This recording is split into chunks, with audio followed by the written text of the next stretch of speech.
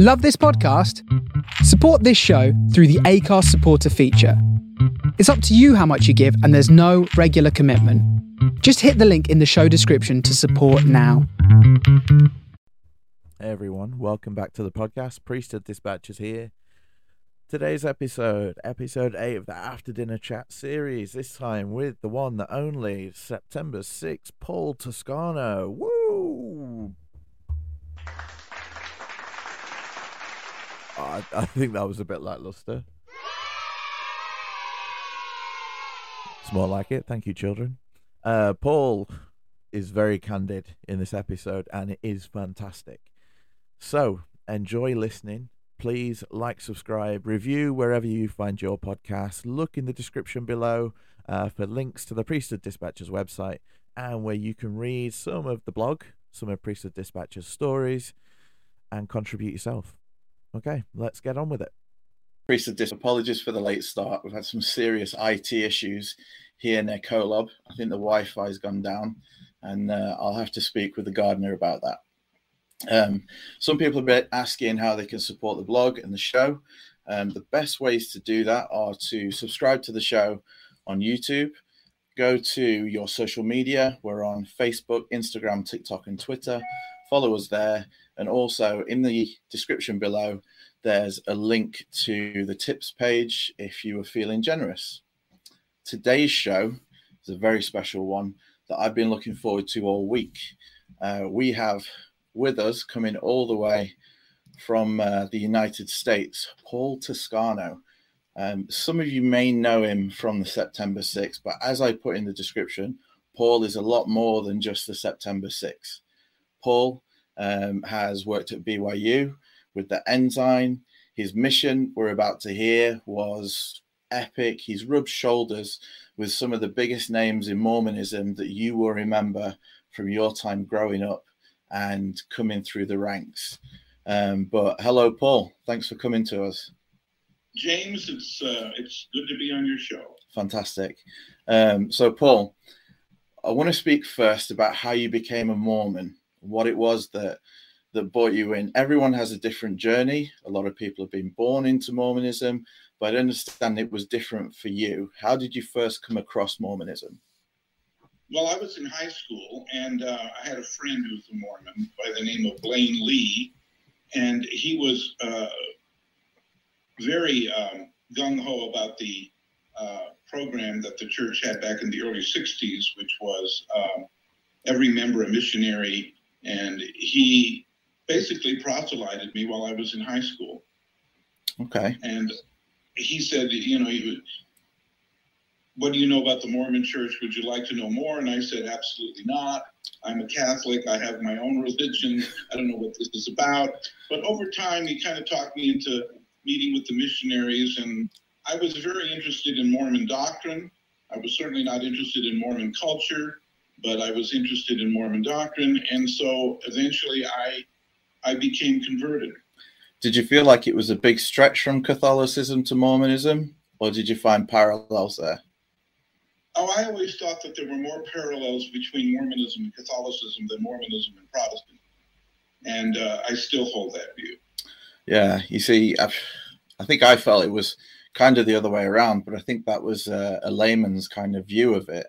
But there was always the story that I told as a missionary and that was told to me, I think it's a famous one, of the Catholic priest, I think, who spoke to a Mormon and said it was either they had the truth or we had the truth, and that it was only one of the two, because either the Catholics had the priesthood down through the ages, through Paul, etc., from Christ himself, or if they were wrong, we were the restoration of things, but no one else could claim truth. It was only those two things. And I think the way that the church kind of frames the Catholic Church as being the whore of all the earth and different things kind of knocked that one out of the park and made at least me as a missionary feel warm and fuzzy.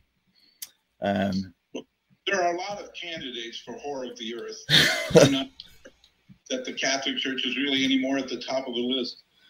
Yeah, well, yeah, I'd put the Mormon Church up there at the minute, but we move on. So Catholicism, I think, kind of moves into your mission field, or you move into the mission field of Catholicism. And where did you serve your mission? Well, I served my mission in Italy when the Italian mission was one mission. It was originally a kind of subset of the Swiss mission, but it became its own mission in 1966. And when I was called, it was still part of the Swiss mission. But when I arrived in Italy in October of 1966, it was its own mission. Okay. And you were able to do something quite special as a missionary. Before you tell us what it was, what I'd like to know as well is why you? Because there will have been other missionaries there, I'm sure. So as you tell us, also, why did you have the privilege of doing that? Well, let me tell you one little story before this, because I think it lays a foundation. I had to lie to go on my mission. I had to lie to my bishop to go. Didn't we all? Well, this is a very peculiar lie. And that is when I was interviewed by Bishop Minor, my bishop in Baldwin Park, California. I lived in West Covina, and I was in the Baldwin Park 2nd Ward. He asked, I was coming back from my freshman year at BYU. It was during the Vietnam era, so I didn't think I was going to go on a mission because we didn't have a quota. Two had already gone to Italy from my ward, and there was no more quotas for any missionaries. But he called me in one day and said, there was another ward that had an open quota, an open spot. We took it. I'm calling you to go on a mission. I didn't think I was going to go to Italy, but I said, oh, great. I guess I can go if I can come up with the money. And we were talking, and I mentioned to him how at BYU I'd taken a lot of religion courses in the year or two that I was there, and how I'd learned that Joseph Smith had started practicing polygamy as early as the early 1830s. And he stopped in his tracks, and he looked at me and he said, Elder, Joseph Smith never practiced polygamy. Wow. That's a teaching of the reorganized church. And I can't send you on a mission if you believe the false teachings of the reorganized church. And at first I thought he was joking, because of course the reorganized church is the one that believes that Joseph Smith never practiced polygamy. At least that was true in the early 60s. Yeah. And so I looked into his face, and I realized he was serious. He was a simple creature, this bishop. And so I had an opportunity either to correct him or to lie. And I realized I couldn't correct him because he wouldn't believe me. So I just lied and said, I'm a convert. I must have gotten it mixed up. I guess Joseph Smith never practiced polygamy. And based on that lie, I was sent on my mission. Okay.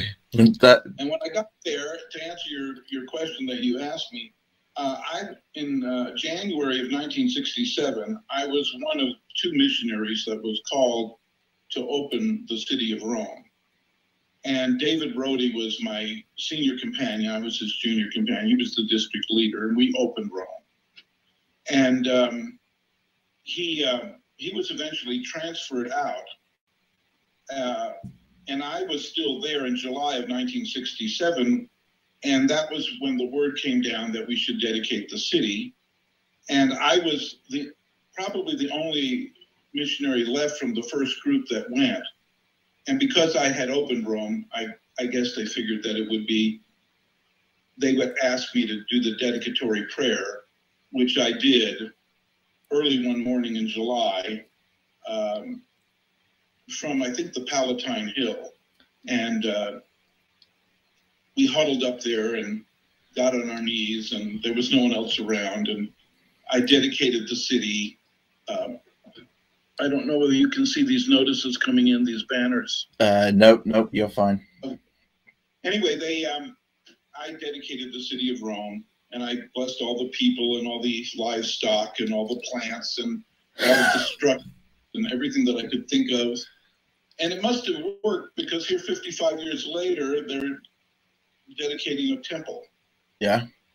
I'm not sure that my prayer had anything to do with that. You know, I can see the church history video now of these elders knelt down. I'm sure they'd rename you something else. but I can see it at sunrise on the hill, looking over the city. It's the perfect kind of faith promoting story. That's not how it was. We were surrounded by trees and bushes, sitting on the ground. Kind of, we couldn't see anything, but wow. Though we couldn't see it. And incidentally, there was a video that came out recently about the Rome Temple, and one of the old missionaries was in it, and he mentions this story of the dedication of the city of Rome by the missionaries. But of course, because I'm an excommunicant, I was not mentioned. No. I've been pretty much stricken from all the obelisks and all of the records of the church as an excommunicant. Persona non grata. I'm a persona non grata. They used to do that with the Roman legions. If they did it with Julius Caesar, with his legion in the. I'm showing my poor education here, but they'd strike off the stone. The legion would be up on the stone. They'd literally chisel it off, and but I think that's what they've. It must get difficult because of the way that you are intertwined in some of these stories, because there are articles I wrote for the Ensign that you can't find in the main index because I wrote them. Yes. Yeah, like I didn't even think that when you said that you worked at the Ensign, that your name would be all over the place, and they've just taken it out. Not anymore. Fair enough. Now, something for those joining us. Before the call, we were just speaking, and I was saying to, I was talking about how you kind of lived and came through part of church history where things were still happening, like you dedicating the Rome the city of Rome, not the temple, sorry, and like the fact that you were able to be in a church that was still small enough to be. It was big enough on the world stage to be known, but it was small enough so that the people inside it had closer connections to the top. I know my dad, when he was stake president, it was still at a time when they flew the stake presidents out once a year for training at General Conference. Whereas now, the last 20 years, maybe 30 years since the 90s, the church has gone in the direction of, multi-level management and different things. And you can never get past the middleman these days. But you were able to be there with the very top. And we're going to talk. We had a saying that the church was big enough to give you the economy deal, but small enough to give you the hometown service. And I met a lot of I had a number of interviews, contacts with Harold B. Lee, and one long interview with him that went on for an hour and a half. I had a personal interview with Spencer Kimball. After I was excommunicated, I received word from Howard W. Hunter that he thought highly of me and he was not happy with my excommunication. What was his calling at the time? He was the president of the Council of the 12 when he said that, but a couple of months later, he became president of the church. I was going to say, it was close to that time, wasn't it? And maybe as president of the Council of 12, he'd got the latitude to be able to say that at the time. But as president of the church, he would have been. Well, the reason I was excommunicated was because Ezra Taft Benson was comatose. And because he was not functioning, there was an apostolic interregnum where the counselors to the first presidency, who were Gordon Hinckley and Thomas Monson, were they are a little bit diffident about running the church without a president who's able to function. And so they create what they call the Council of the First Presidency and the Council of the 12. And they meet together during this apostolic interregnum. And when that happens, the apostles have a lot more say-so than normally do. And Boyd Packer was the senior member of the 12, had a great deal of say-so. And he was the one who had engineered, and I would say connived, the excommunication of the September 6th. He even went down to Salem, Utah, where Avraham Gileadi was living, and the stake president down there wouldn't excommunicate Avraham. And so Boyd Packer arranged for the stake president to be released, and he appointed a new stake president who did excommunicate Avraham Gileadi. That's one way to get around it. Boyd Packer, his biggest problem was that he confused the church with the Air Force. And he thought of himself not as a general authority, but an actual general giving orders. And he did step over the line because he did connive my excommunication because he interfered with it by talking to my stake president, Kerry Hines, at the time. And Steve Benson, if you look up Steve Benson, who was the grandson, was the cartoonist for years for the Arizona Republic. He's a Pulitzer Prize-winning editorial cartoonist. He, at his website, which anybody can get online and see, he's got the whole story about how that went down and how Dallin Oaks lied to cover up Boyd Packer's involvement in my excommunication. So it all came out in the newspaper finally, but it was very embarrassing for Dallin Oaks and Boyd Packer. Oh, I think Dallin Oaks is going to have some more embarrassment in the coming weeks because he's just been. I think it's starting to hit the mainstream press, at least over in California, where he lied about his involvement in the shock and vomit therapy at BYU. And yeah, some of the secular papers are starting to pick that up now. So that'll be fun for him. He keeps doing this. I don't know why. I don't know if he's getting to the point where he's just a little bit senile, or if he's he's senile. If he's just, I think he's just covering up because his view is, and all of their view is, that they have to line up behind their senior apostles, and they will do what's necessary to cover for them. Yeah, that's the whole problem with Mormonism.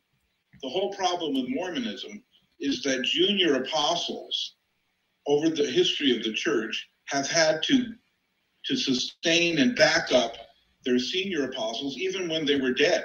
And that's why the church racism happened. Joseph Smith, I don't think, was particularly at all racist. I mean, I've got a lot of evidence to suggest that he did not buy into the racist picture at all in his day. But Brigham Young was racist, and then once he made these public racist statements, his juniors, all the way down to Russell Nelson, have got to put on the show that none of them ever made a mistake. They've never said anything that was false. And so that's... Well, if we go back a little bit, back into your time in the church, and thinking of BYU, maybe before you joined BYU later in life, did you ever have any, I guess, contact with Ernest Wilkins? Wilkins. Well, I did have a contact with Ernest L. Wilkinson, who was the president of BYU. And yes, I did. When I was, I had a short, unsuccessful stint in musical theater, and my Gary Fisher and I, who we were both in the opera workshop, went over and talked to Ernest L. Wilkinson about, I can't even remember what it was about, but it was something about his constant rumor was that he was going to interfere with the arts, or I can't remember what, but I actually sat down and met with Ernest L. Wilkinson to register this complaint, but it got nowhere. But I remember meeting with Ernest L. Wilkinson.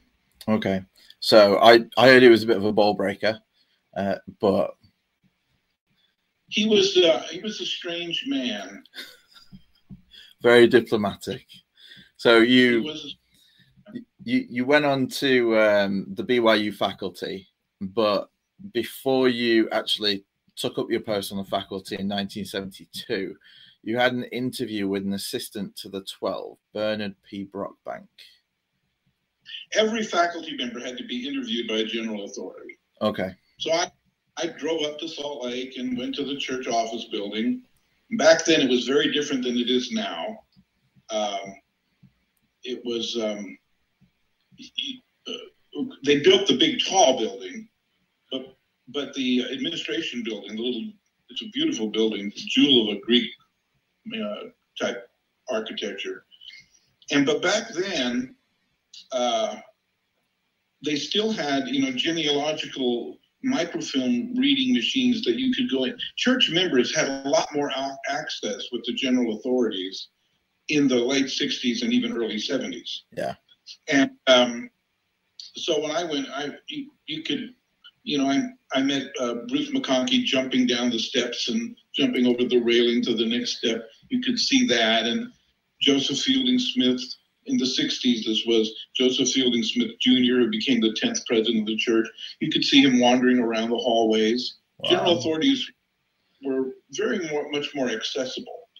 By the time I became a faculty member, which was in the early 70s, that was less so. So when I went to the big tall building to meet with Bernard P. Brockbank, and I went into his room. He was putting on his jacket. He gestured to me to sit down, and he sits in his chair across the desk from me.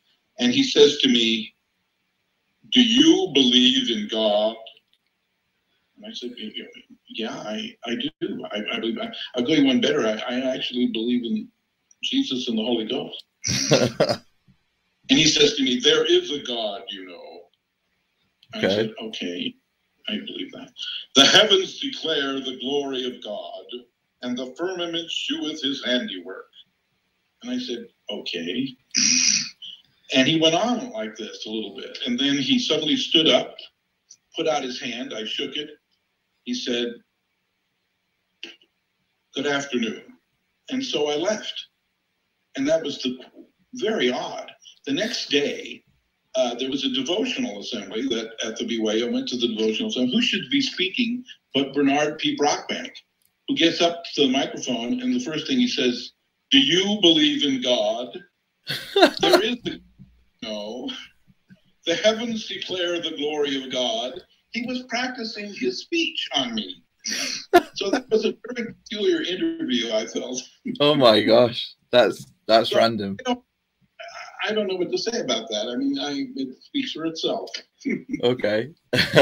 Yeah, I mean, there's nothing like I just thought it'd be like a Temple Recommend interview, something standard like that. But just to doorstep you with that, he doorstepped me. Maybe he just felt that you didn't ridicule him, and that he felt your spirit, and your spirit was kind, so he was good with you continuing on.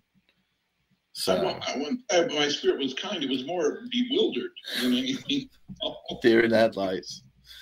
So your time at BYU, you were the faculty supervisor for student publications, and as well you organized the first BYU Festival for Mormon Arts.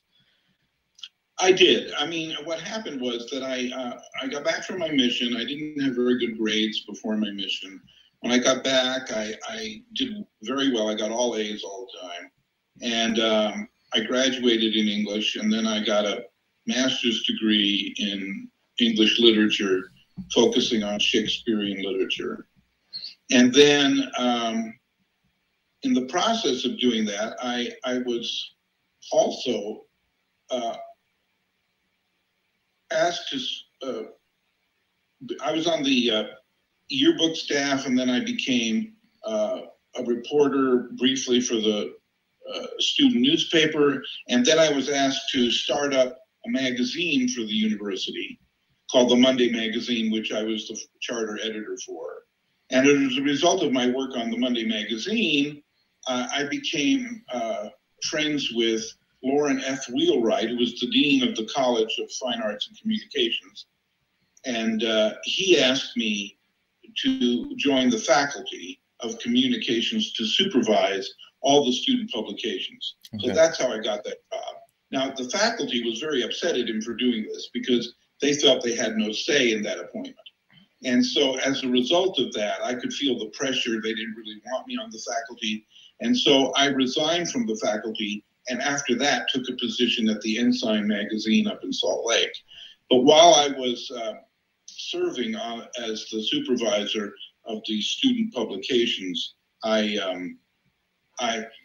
Lauren F. Wheelwright, who had written a book about Mormon arts, wanted to have a festival of Mormon arts. Yeah. And so I actually coordinated that festival for the first time. Okay. I mean, it was just getting a bunch of artists to make contributions. I had to supervise the publication of, through the printing press there, the BYU press, a bunch of different kinds of printed materials, and get the music department to put on the big festival ball that they had. So that's what I did. It was just grunt work. Okay. I remember as a child, one of the highlights of church was the BYU dancers came across and did a tour. I don't know if it was of Europe or just Great Britain, but I do remember as a small child going and sitting in wasn't a church. I think it was like a leisure centre kind of sports hall. And they did some fantastic dancing. I'd never seen anything like it in my life. Yeah. Sorry? I think they had a ballroom dance group that went around, and they also had folk dancers. Yeah, I think it was. It might have been the. I don't know. I just remember the lights went down and like black lights came on, and they were all wearing stripes, so they looked like stick men and dancing. But I just thought it was amazing, and for me, that was kind of a faith affirming thing. Like, oh wow, no one does it like BYU does it. And you, even over here in the UK, you develop some sort of like BYU are amazing at everything. Football, some would argue, but it was BYU and the 49ers. And that was it for kind of American culture in the UK. If you were Mormon, those were your teams. University of Utah, it's not even a university, was it? But we'll get there. We'll get there. I think we've missed one major factor in your life, and that was how you met your wonderful wife. Well, I met her through a friend of mine, Guy Potter, who married her. She was married to Guy before she married me. They weren't married in the temple. Eventually, he was a little bit broad-minded, so to speak. Perhaps that is a very apt expression. And so she eventually divorced him because he wasn't particularly faithful. Okay. And but I have to say, Guy was he was a very interesting man. He was a friend of mine and of Margaret's, and he was quite a serious researcher into Mormon history. And so they got married. I was a witness at their wedding. And then they got divorced. And then after that, I married Margaret. Yes. And we were married in the temple. Fantastic. Although when we were married in the temple, the temple sealer thought it was a sealing and not a wedding. So he treated it like we were already married. And then at the end of the ceremony, he asked for the child to be brought in so that the child could be sealed to us. And everybody was astonished, including me. I turned to Margaret and I said, "Do we have a child I don't know about?" So the sealer got it all mixed up. And but we assumed that the sealing worked, that the temple marriage worked. And so I really knew Margaret for a while before I married her. Yeah, I attended my brother's wedding in Canada, much like you do them in the States. It's all in the temple. Over here in the UK, we have to get married civilly outside the temple first and then go and be sealed at the temple. But my dad was a temple sealer at the time, and he got permission, a letter from the First Presidency, to take with him to the temple in Alberta to perform the sealing or the wedding for my brother and his wife. And just as you do in the sealing room, we went through the whole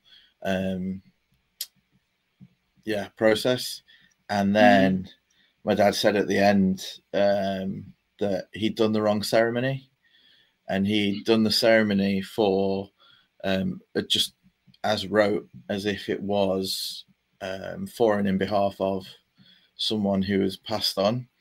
And he's like, oh, there's a few paragraphs extra if it's a living wedding. So he had to start again, go back to the beginning and start it all again. I'm like, yeah. Well, mistakes happen. Yeah. Well, I'm sure God's big enough and ugly enough to be able to get over a couple of paragraphs. To realize that the Lord looks over many things. Yeah.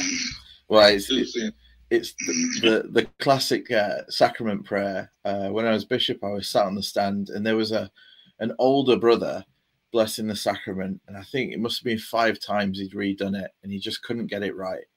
And my counselor kept looking at him and do it again, and I just turned to him and I said, I really don't care anymore. It's been blessed enough. Yeah, like we will get through. We will get by. Stop embarrassing the man.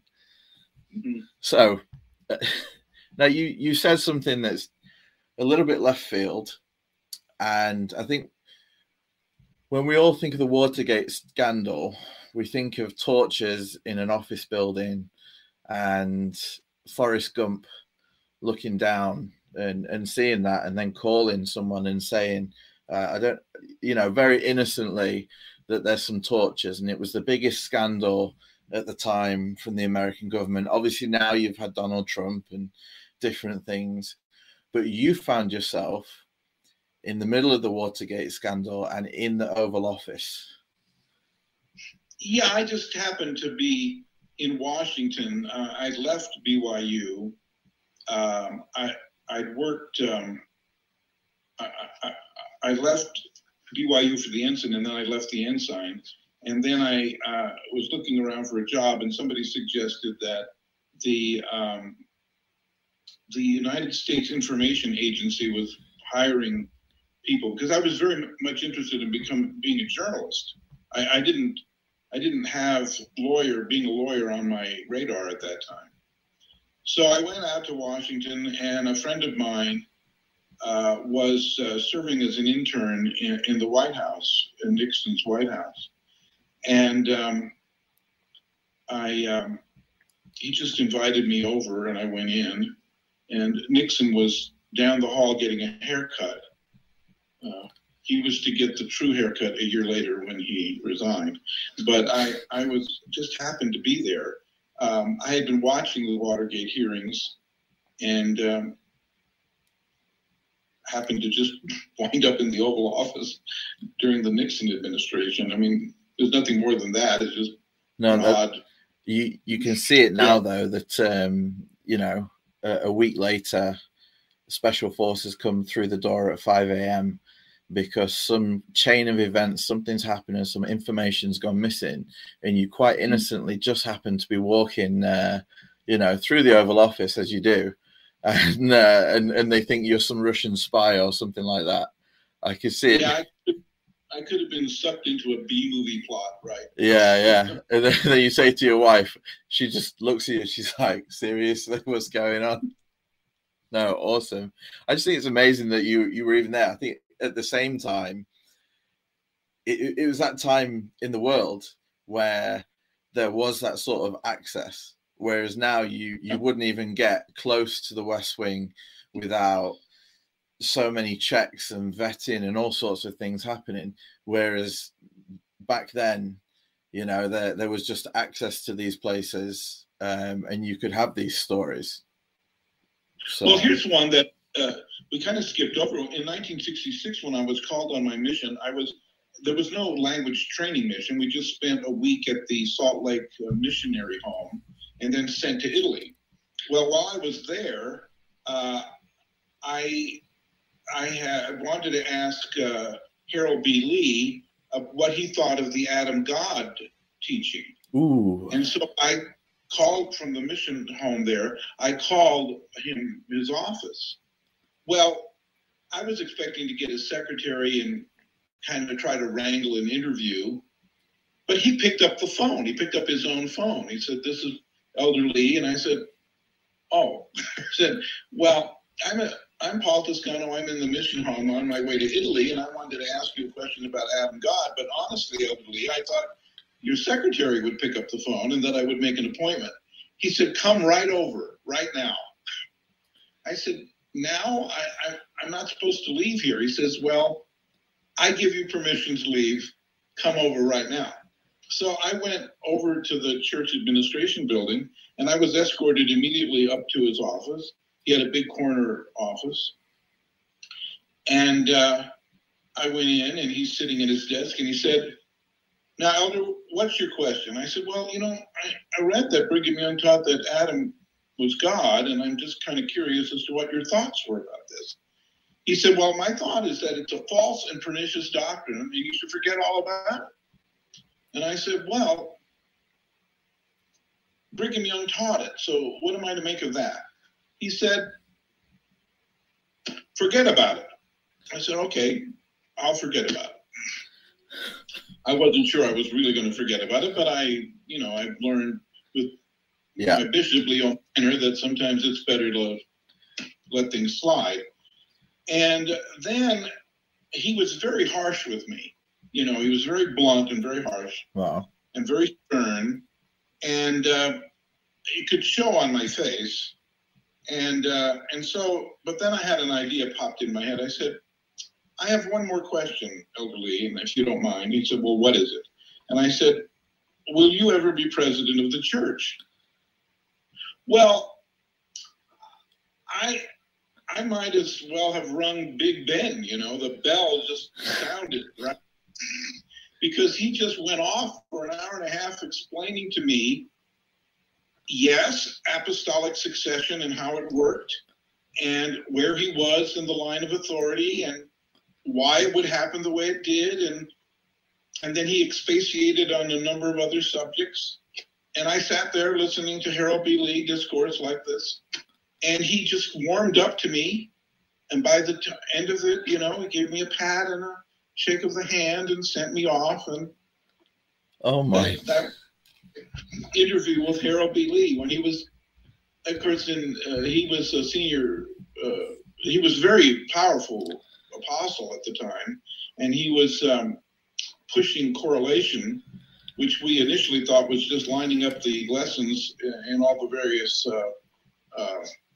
meetings that people go to, and that they would all be coordinated. But he was really bringing all of the auxiliaries and the Relief Society and the Sunday School and the YMMIA and the YWMIA and the primary. He was in the missionary program and the home teaching. And he was bringing all of that under the direct control of the Quorum of the 12. And because his idea of correlation was to eliminate, well, back in the 60s and before that, the church was a loose confederation of warring tribes. Yeah. It was it was confederated. I'm plugging in my phone because it's going to lose power. So here, let me. No worries. It's going to be difficult because I've got to. Am I still there? Yep, we got you. Sorry, folks. Live. My phone would lose power. Anyway, he would, and so he talked about correlation in that meeting with me and what his intent was. And I thought it was a good idea at the time. I didn't realize that this was a move toward absolute power for the apostles. Yeah. And that it would move the church inexorably to the condition that it is in today, where there's very little room for disagreement or for different ideas. Everything has to be approved. So no matter where you are in the church administration, you have to be approved by another committee, until eventually you get back to the first presidency and the Council of the 12. So they run everything.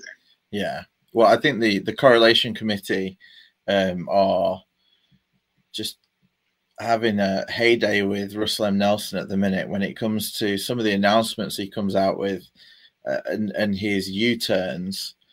When I genuinely think, so he speaks about his process of revelation. He's got a little notebook in his bedroom, and sometimes at night he will ask Wendy to leave because he's about to receive revelation, and he will write in his notebook what the Lord has told him. And then I genuinely think he just wakes up in the morning and he's like, right, we're going to do this. And he tells everyone we're going to do this. The last one was cancelling priesthood session of conference because, it had been revealed to him we didn't need priesthood session anymore because everyone can watch. There's no need to just gather the priesthood, even though that had been, from the beginning of the church, gathering all the priesthood in the earth in the same place. So he did that. And then 3 days later, they came out and they reinstated the session, but not as priesthood session now, just as a special session for everyone else. And it is, I guess it's thought of that possibly he came up with that great idea, put the cart before the horse and made the announcement. And then someone came to him and said, you do realize that you're cutting 7 or 8 talks out of conference. So that's 7 or 8 times that the brethren won't be able to speak. So we're going to have to get the brethren in elsewhere, which will impact on some of the general authorities from around the world speaking. And it'll definitely impact on the time we have for sisters to speak. So they pedaled back on that pretty fast, but I do think that there's some committees, the correlation committees, and possibly others behind the scenes that struggle to keep up with him. So, well, he's a disaster for the church, and the biggest aspect of his disastrous administration is the fact that they now are saying more and more, I hear it more and more from church leaders, that we learn line upon line, precept upon precept. This is something that they say more and more. Now, what this means is that this is a 180-degree turn in theology, because what used to be believed was that Joseph Smith was the only real prophet we ever had, because he's the one from whom all of the scriptures emanate. But now they believe that basically their job was to pass on the church in at least as good a condition as they got it. That was Boyd Packer's big concern. But now I think Russell Nelson has, I think he's the source of it. He believes that every succeeding prophet is better than the last. That Joseph Smith was just a young founder, and that over the years the church is getting better and better because the Lord is adding line upon line, precept upon precept, and is on the basis of this idea that he can throw under the bus Thomas Monson, who used to love singing "I'm a Mormon Boy." No more singing that, because we can't say Mormon anymore. And Gordon B. Hinckley, who was the architect of the "I'm a Mormon" campaign, where a lot of diverse-looking people would appear on television saying "I'm a Mormon." Yeah. But you can't say that anymore, because I have to say I'm a member of the Church of Jesus Christ of Latter-day Saints. And so the reason he can do this, including what you mentioned about the priesthood meeting, was because he believes that the Lord is working, that the church is getting better and better. Yeah. Because with new prophet, the Lord is adding more line upon line, precept upon precept. And that's how they justify the changes in the temple. And that's how they justify everything that they do now, including their inexorable march toward being more like evangelicals than they were originally more like Catholics. I said they've become far more like evangelicals. I mean, I think you were telling me, or somebody was telling me, that Russell Nelson, not Russell Nelson, but Jeff Holland had given a speech about, where he's in support of the young creationist theory, that the Earth only 7,000 years, because it mentions this in section 77, verse 6, which, if you read it carefully, that's not at all what it's talking about. It's just saying that the seven seals in Revelation is connected with the 7 days of creation, but it's not a revelation about how old the earth is at all. It's just connecting these two symbols, saying this symbolism is connected to this symbolism, but neither symbol is enunciating some scientific statement about the age of the earth. But so they're splurging more toward conservative Protestantism, and even the evangelical view, certainly the evangelical attitude toward the LGBTQ plus community. Yeah. So I find this a horrific development in the history of Mormonism. Yeah. I think that they've decided. I mean, we're talking about, someone who's a bit of an egomaniac, but I really feel that they know now that they're not getting non-religious people to become religious. But what they can do is they can get people who already have a background in religion, who were brought up Catholic or evangelical, and they can help them to make the transition there to Mormonism. But what they need to do is they need to bring Mormonism just a little bit closer, so that transition is not quite as much of a leap. Whereas probably the church that I grew up in, the church that you were, a missionary in different things, it was quite a leap to go from mainstream Christianity to Mormonism. You had to learn to grow horns and all sorts of things. Whereas now they'll show you their Jesus in a bathtub logo, and it's Jesus Christ Church because the name says it's Jesus Christ Church. Just like the company Apple has orchards and provides for starving children, lots of apples because the name is Apple, doesn't make it so. But that's true. And with the line upon line thing, I do think that's the case, but I think they've missed out one important word, and it is line upon redacted line, because every time they add a new line, they kind of just cross out the one underneath and add the new one. If you actually go to the source of the line upon line, precept upon precept, I believe it comes from Isaiah. And in Isaiah, the Lord says, because you're such a backward, stiff-necked people, I'm going to give you line upon line, precept upon precept. It's a curse. Yeah. The curse, the reason why I think it's horrific, and because I said this a long time ago when I had my meeting with Dallin Oaks back in 1984 when he was first made an apostle, and I told him, I said, the problem with the church is that the apostles, you're the worst apostles in the history of Christianity. That went and well. The reason why you are is because you are under the erroneous view that you have the authority to change the gospel. But that's not true. The gospel is like your constitution.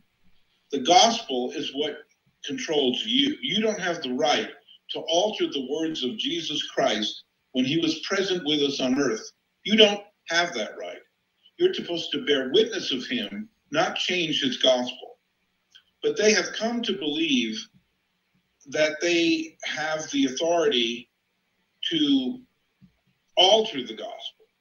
And so rather than the gospel being about spiritual transformation, which Jesus presents in the New Testament as being born again that which is born of the flesh is flesh, but you have to be born of the Spirit. You have to be transformed by a spiritual something that has to happen to you. That's not their message. Their message is, we're going to go back to being born of the flesh, and we're going to focus on the biological fleshly family, which we can seal together in the temple. And we're going to make that ordinance of the sealing of the biological family the apex of Mormonism. That's what we're going to peddle to the world. You guys have got all kinds of stuff, but what we can do with our priesthood is we can seal your family together so you're all together in the hereafter, which sounds okay until you realize that what they mean by family is this obedient, compliant group of people that submit to the patriarch of that family. Yeah. Who basically subordinate their judgment to the judgment of the leaders of the church. It isn't at all about free will. It's extreme. It's very curious. One of the ways the church is not Catholic anymore, it's because it never really was, in the sense that in the Catholic Church, if you sin, the priest can absolve your sins. He can give you absolution. In the Protestant, beginning with Luther, and I'm not sure about Lutheranism, but at the time of Luther, but certainly after Calvin and Melanchthon and the Protestant Reformation, I mean, there was no way to get absolution in the Protestant church. You were either predestined to hell or predestined to heaven, and the good works you did were really manifestations of an already existing determination by God. So you don't really need the devil in Protestantism. God is the devil. He sends you to hell. He sends you to heaven. It's all fixed from the beginning. That was the religion of the Enlightenment. It's very logical, but it doesn't leave much room for hope. Yeah. In Catholicism, at least you could go to the confessional, confess your sins. That can be abused because you can go murder somebody, go confess your sins, and you can get an absolution maybe. But Mormonism doesn't have either one of those. It's kind of not predestination. It's not absolution. You're just kind of always under the thumb of your priesthood leaders in these personal interviews. So it's really the worst of both. Yeah. It's what came to mind was a spiritual eugenics program. They want to just narrow down to this spiritual profile, which they see as being fantastic and the perfect member, and then everything else can be cast off and passed down. So we had some foreshadowing to your 1993 I guess excommunication in 1980, when you say you were informally excommunicated and had your record annotated.